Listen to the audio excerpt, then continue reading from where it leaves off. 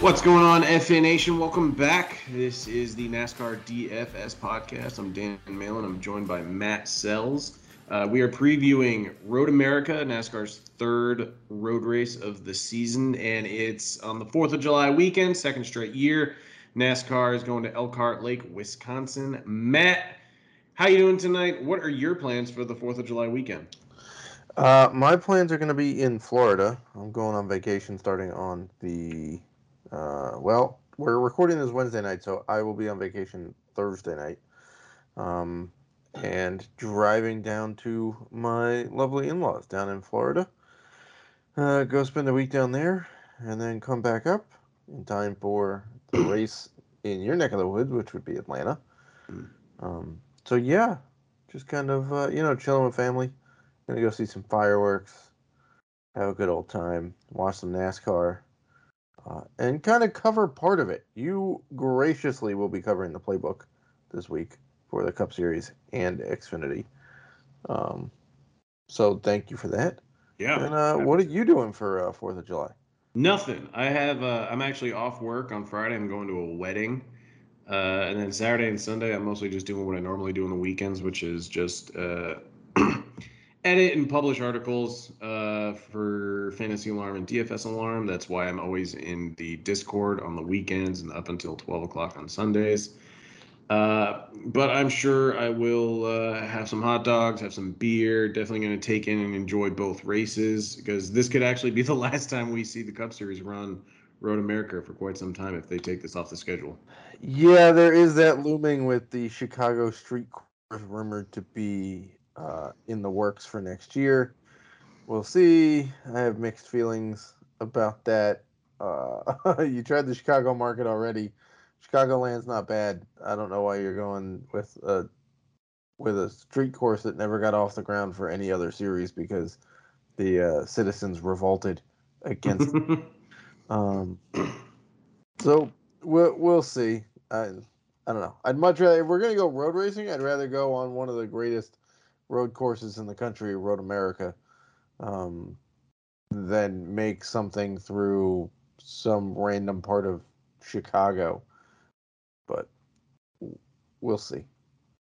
All right, let's talk Road America because this is a massive road course. That's why we only have 62 laps for this weekend's race. That equates to about 40 to 45 Dominator points. We will lose fastest lap opportunities if there are cautions. Laps run under yellow do little favors for us, but this is a massive course. Break it down for us.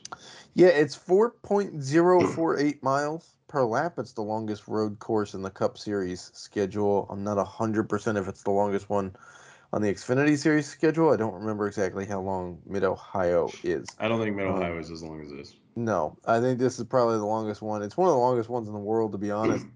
Um, but it's a great road course. It's terrain built, which means it basically they just put asphalt on top of the rolling hills in eastern Wisconsin. 14 turns. Some of them are pretty sharp. Some of them are more like kinks, like turn 4 is literally called the kink. Um, so, you know, it's kind of a perfect mix of Watkins Glen, Sonoma, and Coda in terms of speed and technical driving. But one thing I will say is that there's not a ton of runoff area um, in terms of that's like beneficial to go into on this track. It kind of goes to grass pretty quickly if you get off track. And there's the dreaded gravel pits, which some of these guys have found a couple of different times in their Cup or Xfinity careers. So um, the other interesting part is that they wind up pitting backwards from the way they normally pit, right? Like the crew is going to be on the Oh, passenger side of the yeah. car.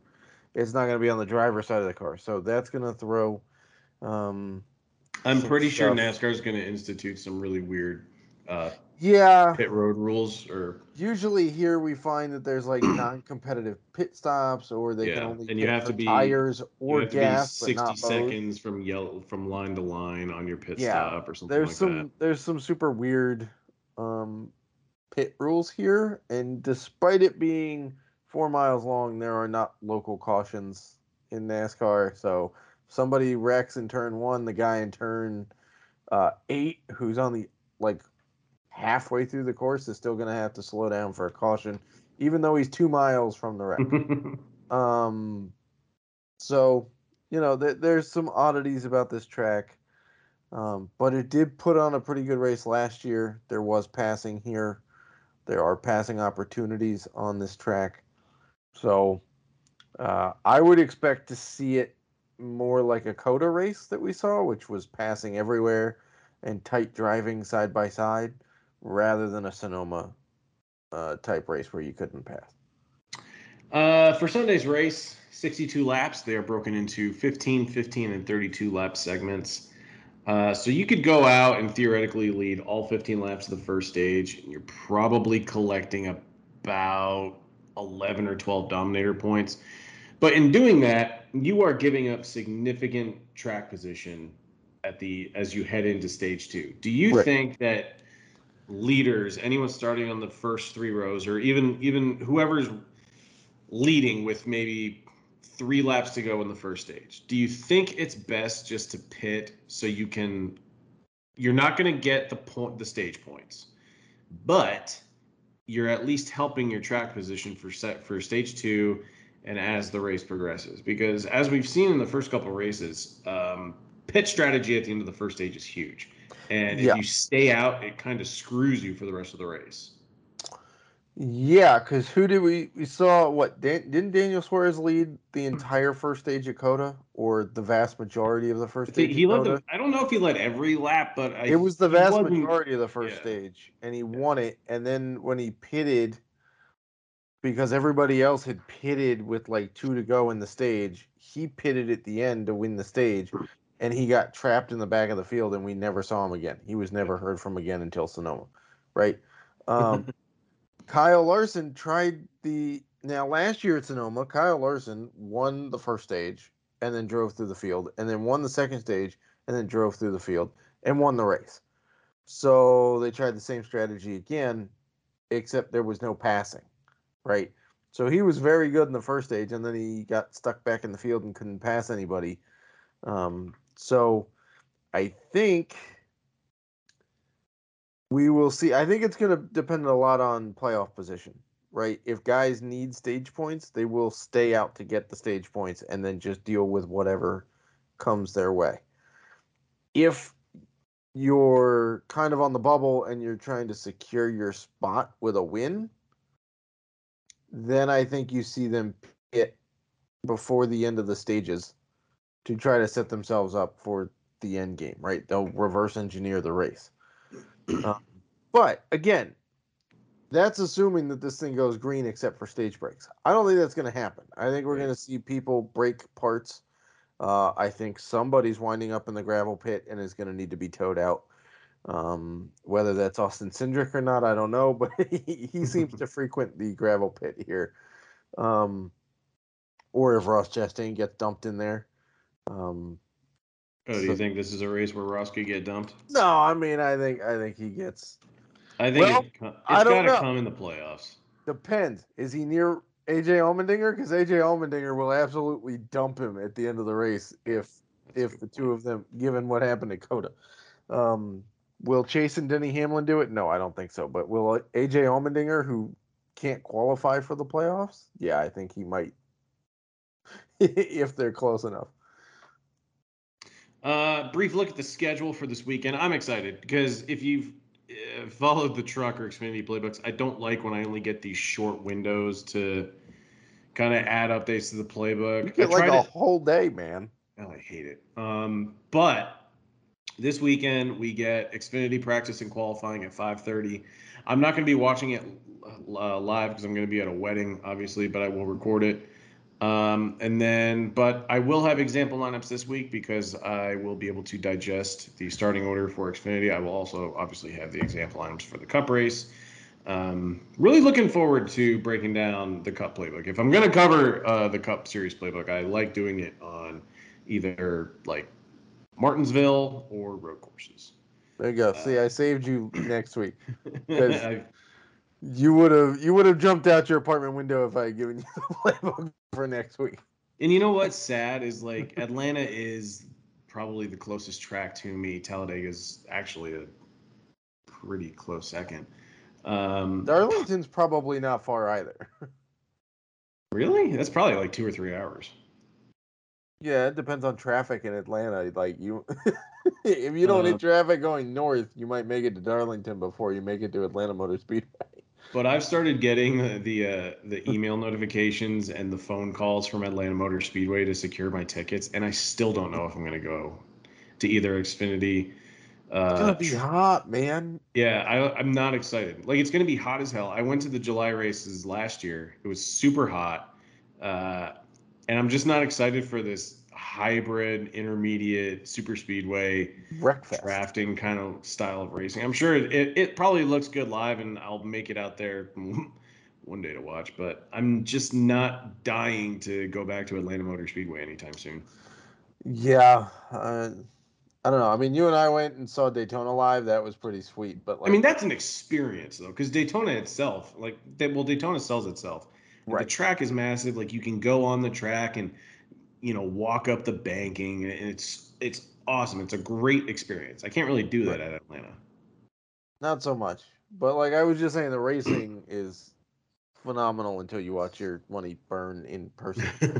Uh, but yeah, so like it's a pretty favorable schedule, right? So the Cup Series has practice and qualifying on Saturday. There appears to be a little bit of a time delay on that based on what I'm seeing from Yeah, it uh starts at 11:30, but USA doesn't get coverage until noon. right. So what I'm hoping is they tape delay it and then they Mhm. just skip some commercials and they make up ground Are they basically. streaming on Peacock for starting at 11:30? I don't know. That's a reasonable question.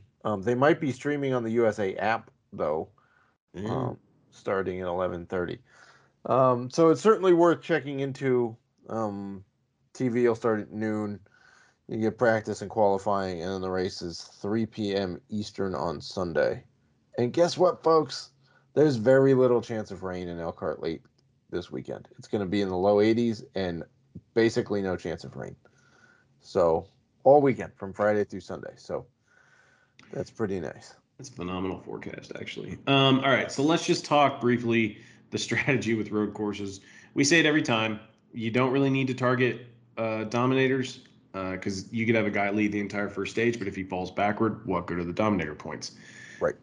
So it's don't target guys up front for the dominator points. If they get them, great, that's gravy. But you really just want to target finishing position, get some PD, as Matt alluded to earlier. This was a track that you could pass at last year. For example, Chase Elliott started 34th, finished first. And granted, I should add the caveat that there were some really good drivers that just qualified poorly or didn't run a qualifying lap at all. But Yeah, Elliott some folks wrecked out in practice and just basically chose didn't to run start at the rear. qualifying because Yeah. they had to go fix their car, go to backup, whatever. This was actual qualifying last year. It was not the point system. Um, Um, so Elliott started 34th and he won. Kyle Busch started 40th, finished third. Kurt started 16th, finished fourth. Chase Briscoe started 35th, finished sixth. Austin Dillon started 37th, finished 11th. Ricky Stenhouse started 38th, finished 12th. Those are some of the more notable ones. Bubba Wallace started 36th and finished 24th. Ty Dillon started 39th, finished 26th. Kind of interesting. Nobody starting in the top five finished in the top seven. Tyler Reddick started fourth, but he finished eighth. So it's almost like, I mean, there were some good I drivers that, mean, pit strategy was kind of crazy. yeah. There was, I think, late somebody's tire had it or brakes had an issue. I remember somebody catching fire last year. I think it was a brake fire or an engine fire, one of the two. It was Ryan Priest catching fire with his engine. Um, but yeah, it's not like there was a ton of people that wrecked out. There was like 4 cars that failed because there was a couple of transmissions, brake issue, and an engine issue. Um, but yeah, pit strategy had a bunch to do with it. Also, Chase Elliott's just really good on road courses, so Yeah. So you don't need to target the pole sitter, or you don't even need the winner. I was scrolling through Twitter earlier today, and Race Sheets on Twitter, it's at Race Sheets DFS. tweeted out some pretty helpful information about optimal lineups from last year's Xfinity race. Kyle Busch was 10,900, won the race, but he was not in the optimal lineup. He only had 51.6 DraftKings points, but if you mix and match the right value plays, the right guys to spend up for PD and finishing position, you really don't need the winner at a road course to hit the optimal lineup. So keep that in mind. We'll probably see, like, if a guy like Kyle Larson is on the pole for Road America, do you potentially think that we see his ownership at like 20 to 25%? Probably. I will Because if he probably finishes be. outside the top 10, he's not in the optimal. If he finishes out the top 5, it's not a guarantee that he's in the optimal. Yeah, so I don't know how much Sonoma is going to mess with people's Larson, ownerships, right? Because he was on the pole for Sonoma, and everybody's like, "Oh, he's just going to run away with it and go lead a bunch of laps," right? And then pit strategy was not his friend. Now, obviously, different kind of track. You can pass here. 4 miles is an awful lot of passing chances. But there's just something missing from that 5 team when they get to the race. And it hasn't just been on road courses, it's been everywhere this year. They've been fast at practice, they've put up long run speed at practice, and then they get to a race and they can't find that speed. I don't know if they second guess themselves and change something in the setup between qualifying and the race or what, but it's been everywhere. Like I said in the playbook for, or maybe it was the Prize Picks piece. Like coming into last week, the most laps he'd led in a race was like 31. Yeah. Right? Like, and he didn't lead any last week. Sorry, 51. He led 51, but it took a 400 lap race for him to do it. Right? So it's just interesting to me that they And keep he was having a pricing. terrible first half of that race. Yes. But it's just interesting to me that they keep pricing him this high and then they watch him. Like he was 10-6 at Sonoma, led 26 laps, 13 fastest laps, and only got you 26 DK points. Yeah. Like, I don't know, man. He also finished 29th at Coda. I'm actually surprised that I thought DK was going to be smarter because I can understand that you're going to depress price tags and salaries for road courses.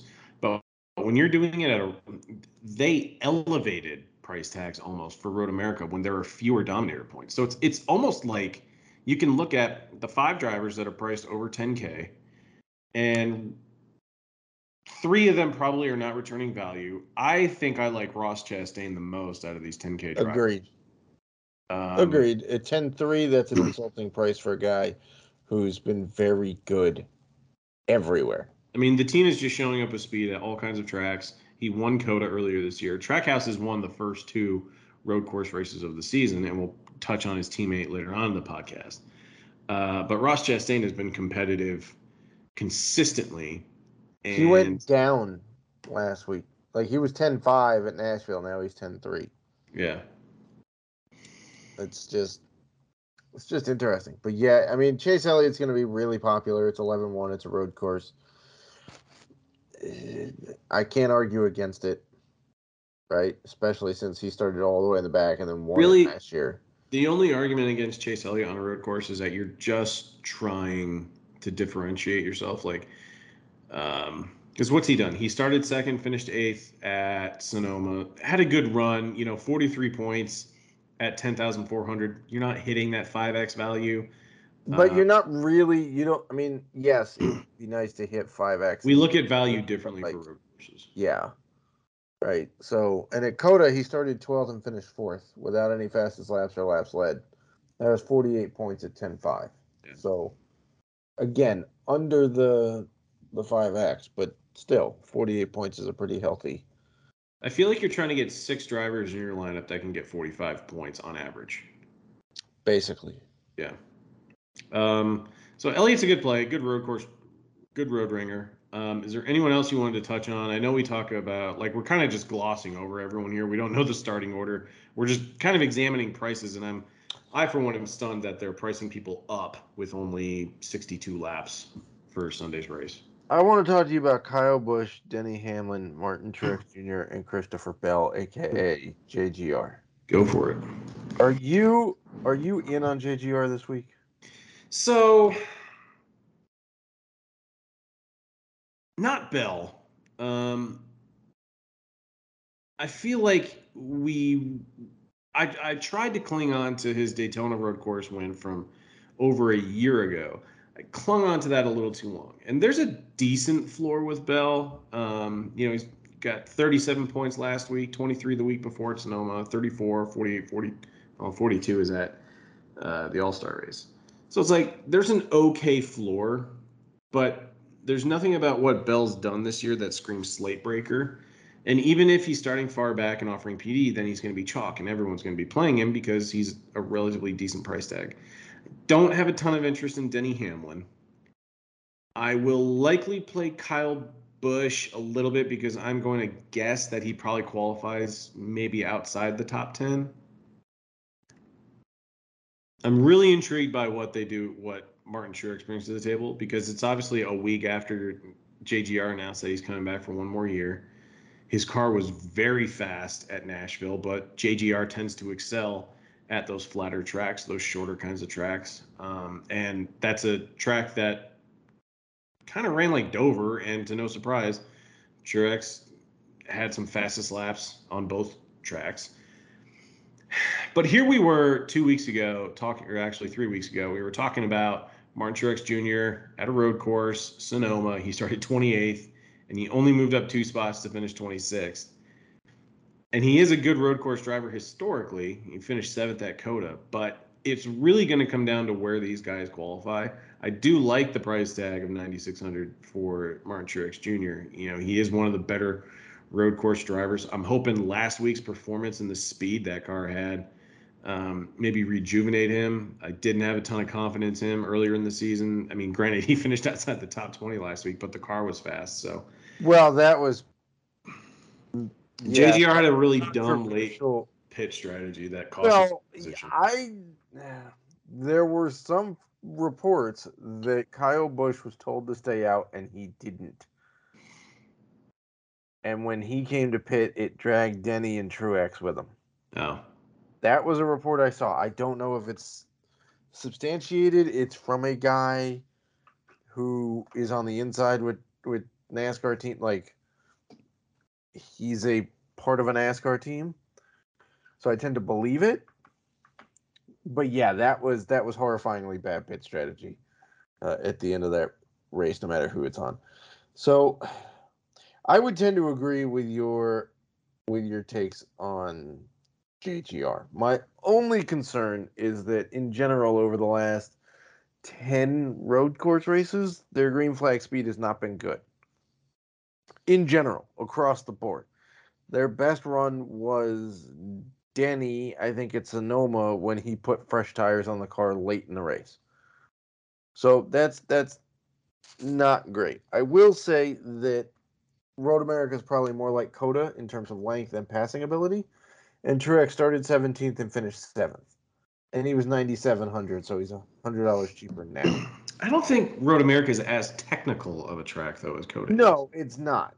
It's certainly not. But that also means it's not nearly as technical as Sonoma. But With the zero. comparison is just like, the ease of passing and how many spots there are on the track that make themselves available to passing. Yeah. Okay. You also have COTA at like 3.6 miles a lap, That's right? fair. So It's long. and you have that straightaway between the hairpin and I think turn 12 maybe, or between 10 and 11, whatever it is, where they get up to about 200 miles an hour. You have the same thing down the front stretch at Road America before you have to send it to a 90-degree turn. So there are some similarities, right? Not, I would still say COTA is more technical than Road America. But in terms of length of lap and passing opportunities, those are there, and he did pass well at COTA. So, my only question with Kyle Busch is, are we going to get lucky because he's not had very good road races this year? Sonoma was not a good race for Kyle Busch. Not in the least. He spent most of the time. No, not when you start 12th and finish 30th. Yeah, he spent most of his time pouting and wishing he could just drink while he was driving. Dakota, he started 15th and finished 28th. So, like, not been great. Not been great. Now, I think at Coda he was caught up in something or had a terrible pit stop, if I remember correctly. But, yeah. Kurt Busch, I'm fine with. He proved me wrong at Sonoma. He did go backwards, but he showed decent speed. And Bubba, I can't play. I'm sorry. I don't care if the Toyotas are fast. His pit crew is flipping horrifyingly bad. Yeah. Like, it is. Where do you stand on how he was acting on Sunday? I have no problem with it. I have no problem with it. The people that do need to look at themselves in the mirror and wonder if they would sit there and call Kyle Busch out for any. Kyle Busch parked his damn car in the middle of pit road because he was done with a race and the car could make the corner. He was just too lazy to park it in the garage. And people stand up for Kyle Busch. And then Bubba. I do that. And then Bubba turns around and goes, "My pit crew sucks," and everybody wants to kick him out of the sport, right? Cole Custer yelled at his pit crew too. Ain't nobody care because it's Cole Custer.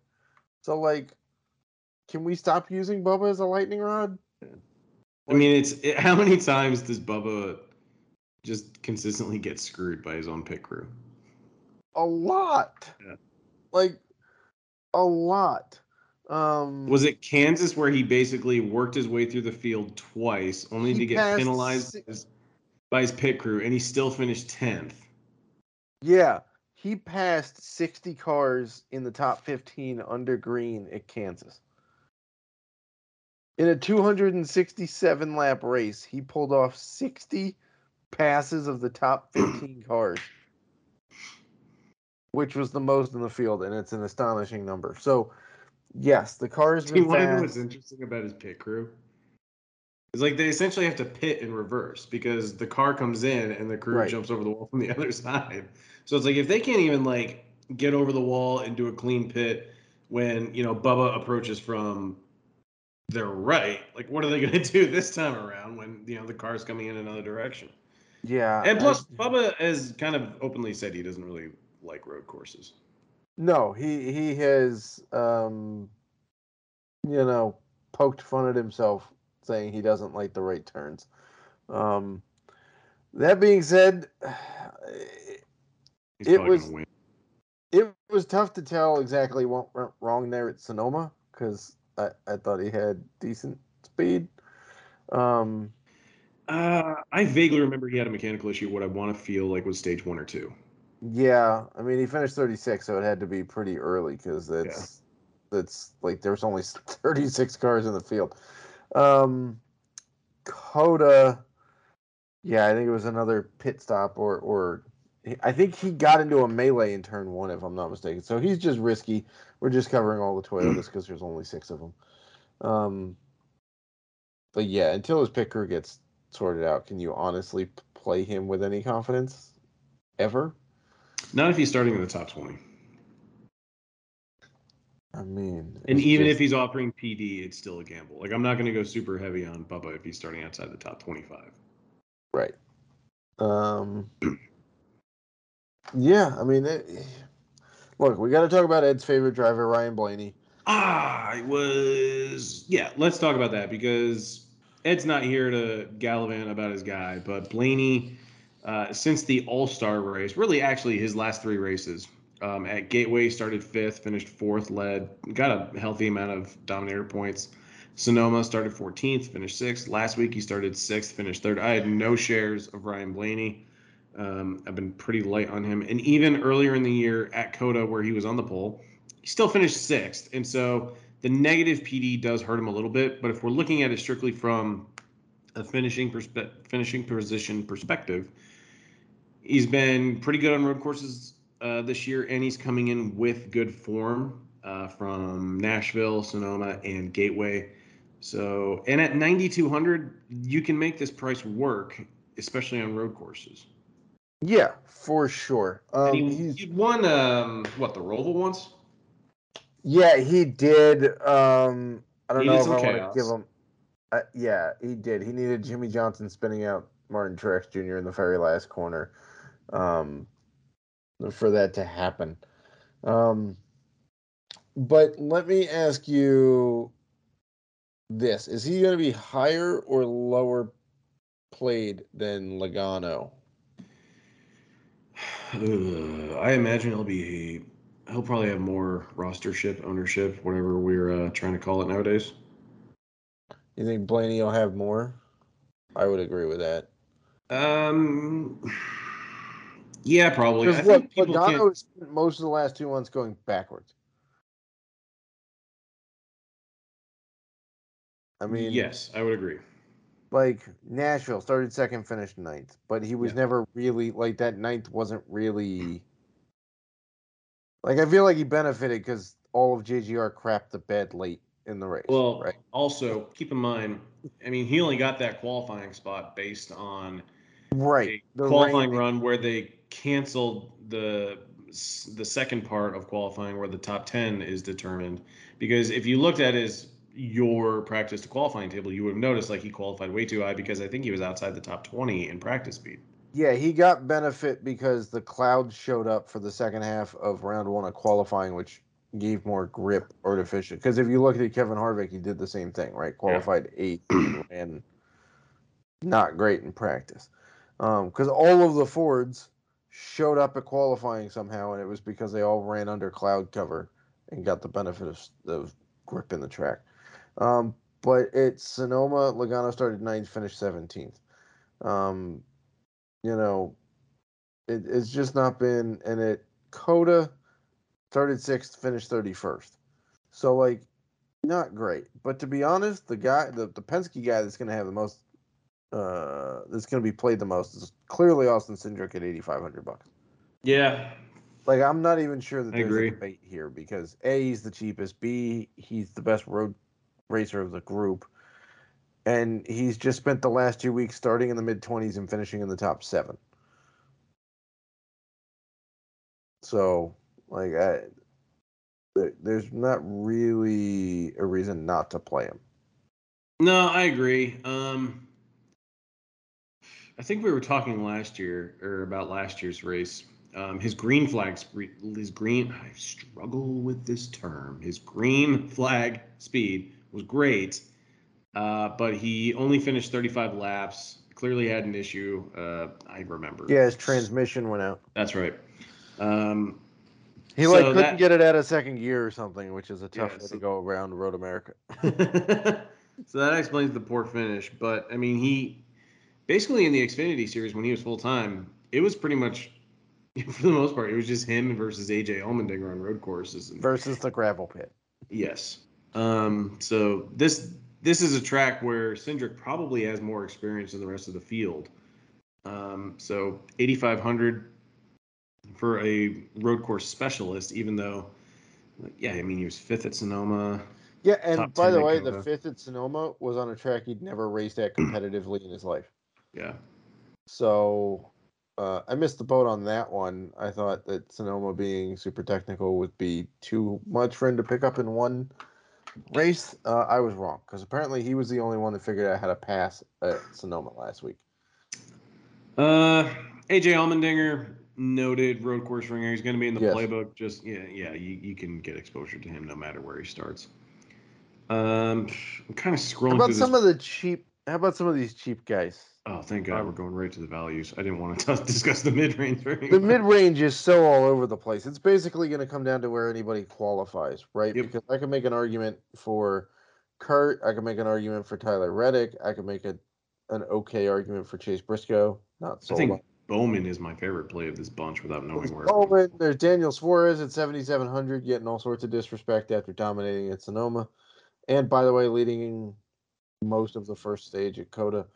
Um, Stenhouse had a good run here last year. McDowell is a very good road racer. Let's talk Um, about McDowell real quick because he's a value play. He yes. is. I remember I want to say it was like a year or two ago that we were talking about Michael McDowell. I think it was actually ahead of the Coda race or something. You were trying to talk me onto Michael McDowell as a good road course racer. I didn't buy it. And I didn't play him, but he still finished very well. But he did finish third at Sonoma a few weeks ago. At Coda, he started 27th and finished 13th for 44 points on DraftKings at the ripe price of $6,200. And if we're talking recent form, Michael McDowell has actually been performing pretty well. Coming off a 13th place finish last week, he was top 20 at Gateway, even though he finished right around where he started. He did lead 34 laps. He was eighth at the Coke 600. Like he is getting the most out of the equipment, and He's got 6 legit top 10s this year. yeah, and I do buy into the narrative that he is a pretty good road course racer. So at the price of 6,800, I'll probably get some exposure. I'm trying to see how he did. He's also raced here in lower series too. I mean, keep in mind that before he became a NASCAR, series driver, he taught people how to race on road courses. Mm-hmm. So, he's quite good. Chris Buescher put up a very good showing at Sonoma. Like, really good. Yeah, I mean, if you think about it, if there was a caution in stage 3, there is a chance that Chris Buescher may have stolen the lead and the win from Daniel Suarez. Because Possible. he had 16 fastest laps and he only led 4 laps. Yeah, that was about the only way he was going to catch him, was he was going to need a restart and get the jump. Right. Yeah. Now, Coda only so for Buescher, but you also have to figure out that RFK Racing has been getting faster as the season goes on. Keselowski somehow wound up with a very good finish. He was running very well at Nashville until he wasn't. But he was in the top 10 at one point, and I'm like, why is he here? Why is it a thing that's happening? Justin Haley is very disrespected at $5,900, and Ty Dillon is always in play. I mean, the dude just knows how to move up, and that's all you need from this price point. That's all you need from him. Yeah, I don't know how excited I am for any back markers this week. I mean, I'm definitely going 1,000% on Loris Hezemans. But not really. Don't anybody play that. Hey man, don't knock on Hezmans. He was a nice little 6x play at Pocono last year in the Xfinity Series. Okay, well, I mean, far different level of experience, but I think the cheapest I want to go is Joey Hand, and I think we disagreed a couple weeks ago on Hand because, for starters, he was $1,000, and we were discussing him before we even knew the starting order. But he started 17th, finished 20th. The top 20 from a guy like Joey Hand and Rick Ware equipment, that's totally fine. But from a DFS perspective, I didn't like the $6K price tag. 5,200, I'm more than fine getting some exposure to. I would agree. I would agree on that one. Look, all you really need him to do is finish, right? And Joey Hand is a pretty experienced road racer. So, a cheap road ringer is never a bad thing to put in at a track like this. Can I talk to you about a guy that we haven't talked about, but in 2 road course races this year, he's finished 10th at Coda and 11th at Sonoma. Sure. I'm trying to figure out who. You don't think of him as a road course racer. It's Austin Dillon. I don't think of him as a road course racer. He's only 6,200. Oh, right. I know why I don't think of him as a road course racer, because he's not a road course racer. But the results are hard to argue with. Like I would take the top 10 at Coda over the 11th place at Sonoma, because Sonoma was more of a parade race. It was kind of like the Monaco of NASCAR. Like, there was very little passing in that race in general. Coda, there was a lot more passing. He also started further back, and finished better. So overall, as it's a better race in my opinion versus starting 13th and holding 11th on a track where like basically nobody passed. I'll say this too. It's like I'll even take some shots on guys that if they're starting just inside the top 20 and they've shown me that their equipment can get a top 10, I'll take some stabs in a GPP if I'm multi-entering. Like a guy like Austin Dillon, there's no way I'm playing Cole Custer. But even like a guy like Eric Almirola, I may take a couple stabs on. He started 21st and finished 14th at Sonoma. At Coda, he started 25th, finished 19th. These aren't like slate rip breakers by any mean, but you know, they are low owned options that if there is chaos or a car gets off track in the late stages, then they can just move up that way. Then I want to at least get some exposure to these dart throws to differentiate my lives because it's a road course race. Every tout in the industry will, tout the PD plays. They will talk about the road course ringers.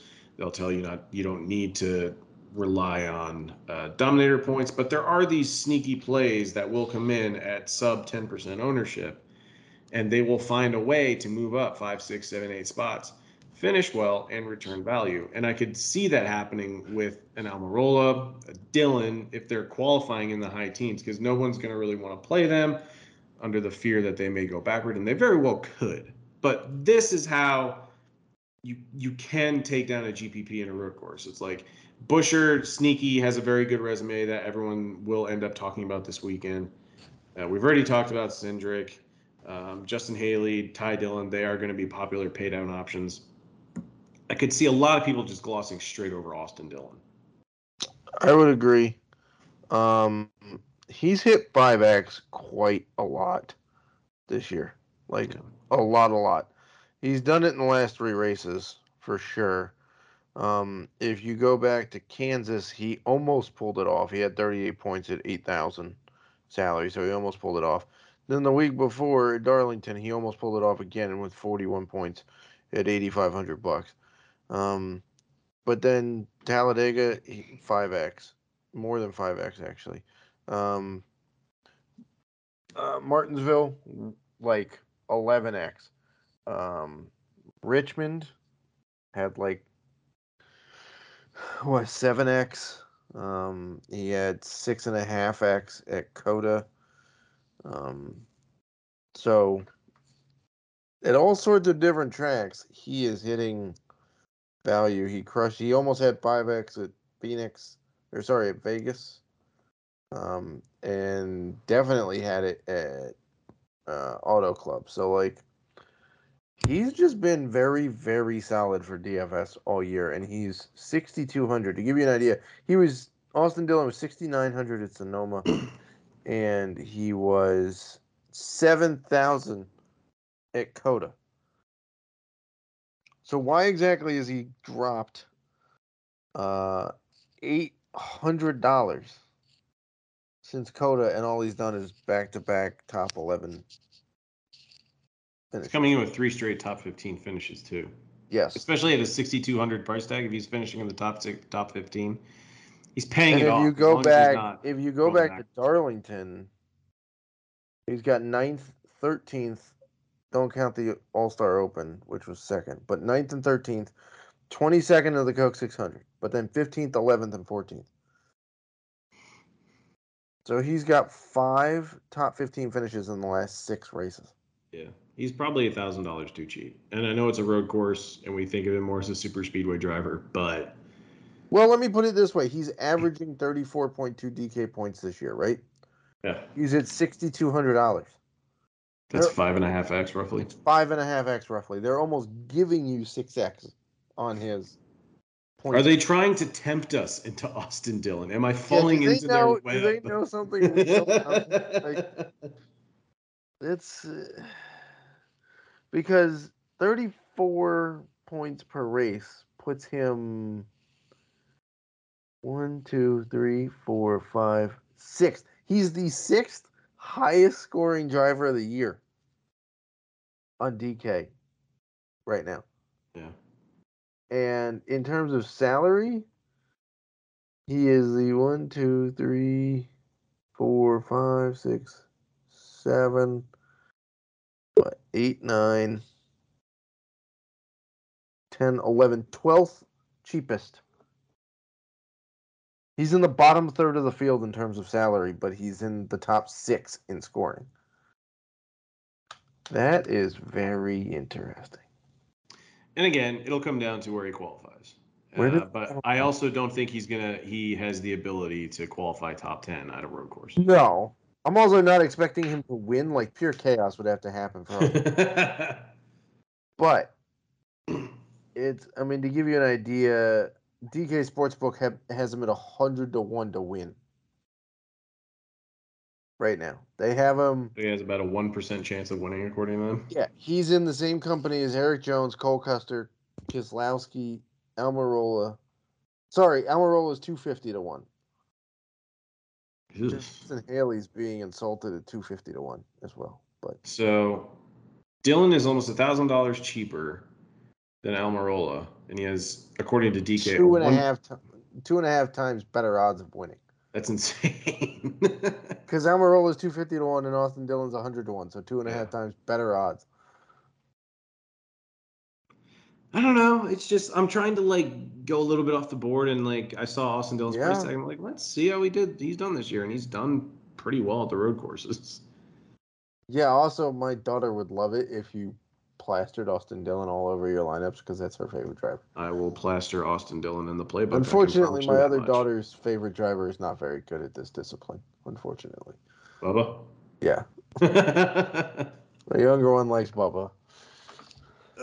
She got very mad at his pit crew last week. She was watching the race. She and everybody else with eyeballs that could see that the race was not his fault. Yes. Any other last final thoughts on what we should be doing this weekend? This is kind of everyone's last chance to get some advice from you. Yeah, a little bit. So I've already pre-started writing the track breakdown. That'll be out on Thursday. That'll be fine. Then I'll have a betting piece out on Friday on Pickswise. That's right. It'll come out while I'm on the road. It'll just have the winners in it. I'm going to wait till qualifying and practice to post prop bets because picking matchups before we know where anybody is starting is like suicide for betting. So that'll happen. I'm also going to have IndyCar bets out for Sunday's race. I believe that they're at Mid-Ohio, if I'm not mistaken. And then F1, I will have a betting piece out with the winners out on Friday as well for Silverstone. However, I did make a note in the F1 Discord. If you're looking for a playbook this week, there won't be one. I'm not going to have Dan write 2 playbooks for me. That's not fair to ask him to do that. I also don't. I openly don't know enough about F1 racing. I watch it. I enjoy it. I don't know now he can answer your questions in Discord, but I can try. To put together the whole playbook is just an unfair ask, and since the schedule happens the entire time I'm on the road, I would have to sit there when I get to my in-laws and watch 4 hours worth of practice and qualifying, and then put out a playbook for a race that's going to start at like 9 a.m. Eastern on Sunday. So feel free to go ahead and play it, watch practice. F1's website is very good for showing results. It's way easier to use than NASCAR's website, let's put it that way. And so, but I will be back doing full coverage for everything next weekend. I will not be on the pod, though. You will have Ed Rouse and Mr. Malin here to break down the craziness that will be Atlanta Motor Speedway. It's so crazy they're not even doing a practice for Atlanta next week. So everybody have a good and safe 4th of July. I will be doing Radio Hit on with Fensty and Ronis on Alarm In Game on Thursday evening if you want to listen to that. But yeah, other than that, we'll see. I may watch the race. I may not watch the race. It depends. I don't know what vacation plans are. I'm just showing up, and then we're gonna let it ride however the hell it plays out for the next week. But that's what vacation should be. But I do also want to say NBC's coverage has already kicked the crap out of Fox's. NBC I coverage agree. is already And like the wheel demo as to how the wheels are falling off the car. yeah. Why didn't Fox do that for the first month of the season, man? Like, except for This is why I Latard think this falling is and why I Alex wish Jimmy NBC and Johnson. Fox would almost alternate weeks for racing rather than give Fox the first half of the season and NBC the last half of the season. Or we could just go with NBC. That too. Not have two. It's the only major sport that splits, and I don't like. I know other ones have like split. Like Fox covers NFC games for NFL, and CBS covers CBS covers AFC. AFC. But like, it's not like CBS gets the entire first 8 weeks, and they just pick the best matchups regardless of league, and then Fox takes over. Like, no, this is the only one where literally everything for the first half of the season is on one, and then the second half of the season is on another. So even getting kicked to USA during a rain delay, their rain delay coverage was better. Like, yeah, All right. Well, Matt, love the thoughts. Appreciate them very much. Best of luck to you this week. Have a safe trip and best of luck to the FA Nation. best of luck, FA Nation.